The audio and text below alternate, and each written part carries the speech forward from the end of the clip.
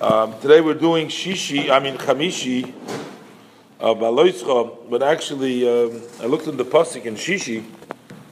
We do Vahi bin Soya Ha'orim.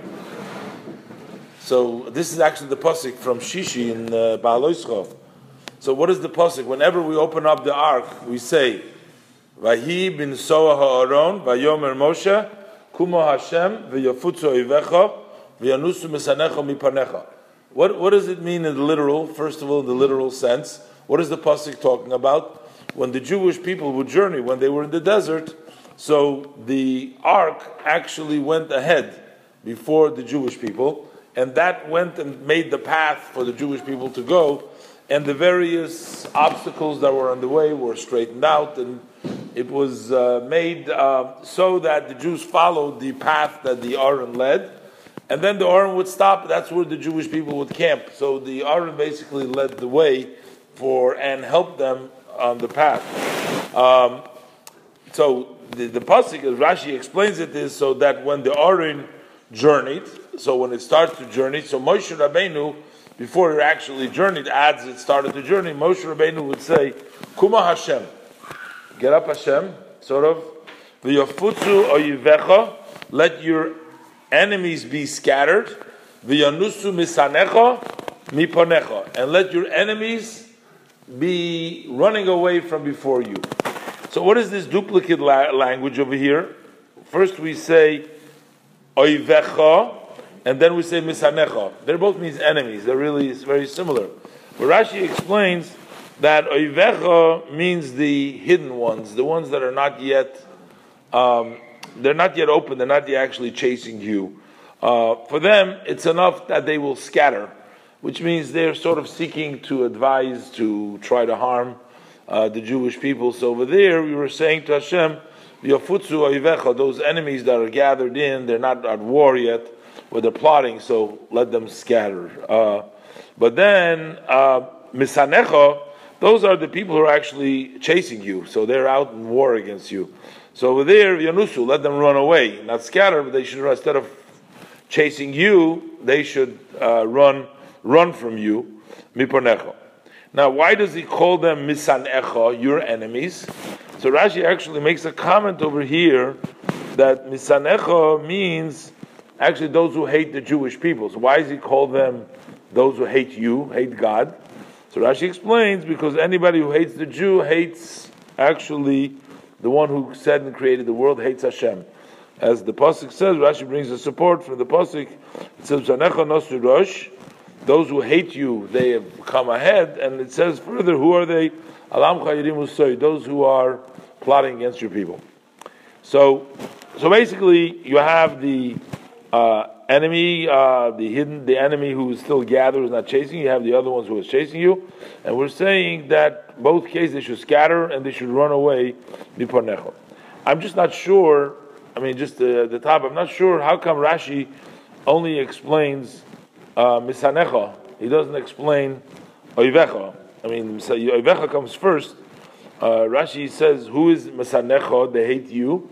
Rashi says, "They hate you" refers to those who hate the Jews. But when it says oivecha, your enemies, it doesn't say. Rashi doesn't ask if who are the enemies. So Rashi only explains it by misanecha. I'm not sure. Maybe in the first instance, oivecha, since we're talking about that they're gathered in, they're not actually at full war, so they can be plotting against Hashem too. So maybe over there, the meaning of oivecha actually means God's enemies. It's very understood that why are they enemies of God? Because they go against Hashem's will, so they're enemies of God. I guess maybe only because misanecha, Rashi says, means those that are chasing you, they can't chase God. I mean, God they can't chase. So Rashi wants to know, so why are they called misanecha? I mean, they're Misanecha Yisrael. So Rashi says, misanecha, maybe that's the reason.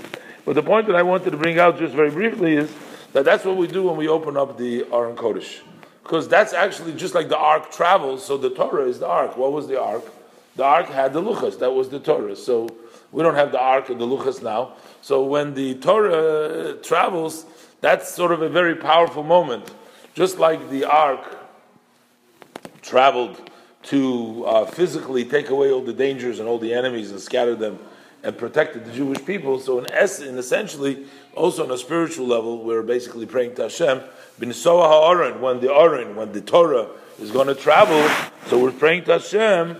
That also, then we're talking about also, we have the inner enemy and we have the inner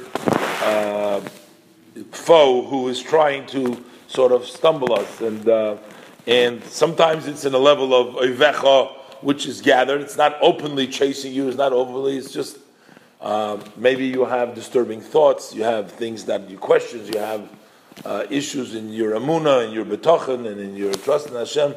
Maybe that will be the muchonosim. That will be oivecha,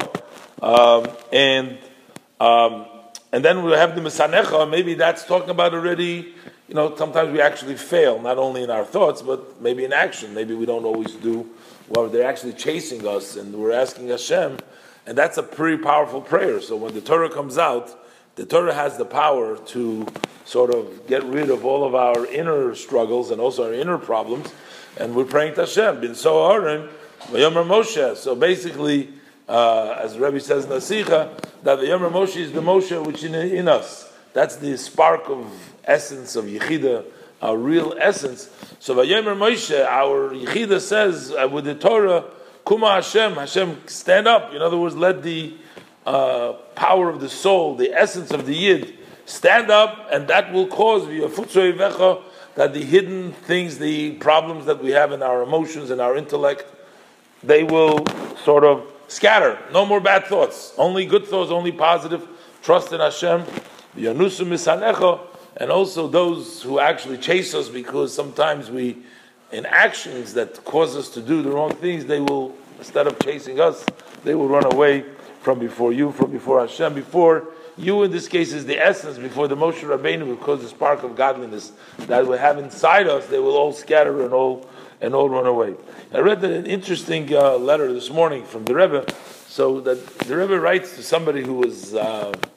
It's kind of hard to tell from the Rebbe's answer exactly what the person wrote to the Rebbe. You could just gather, but the Rebbe says to him like this: Look, he says, you're a believer. There's no question about it. You believe in God. There's no question about that.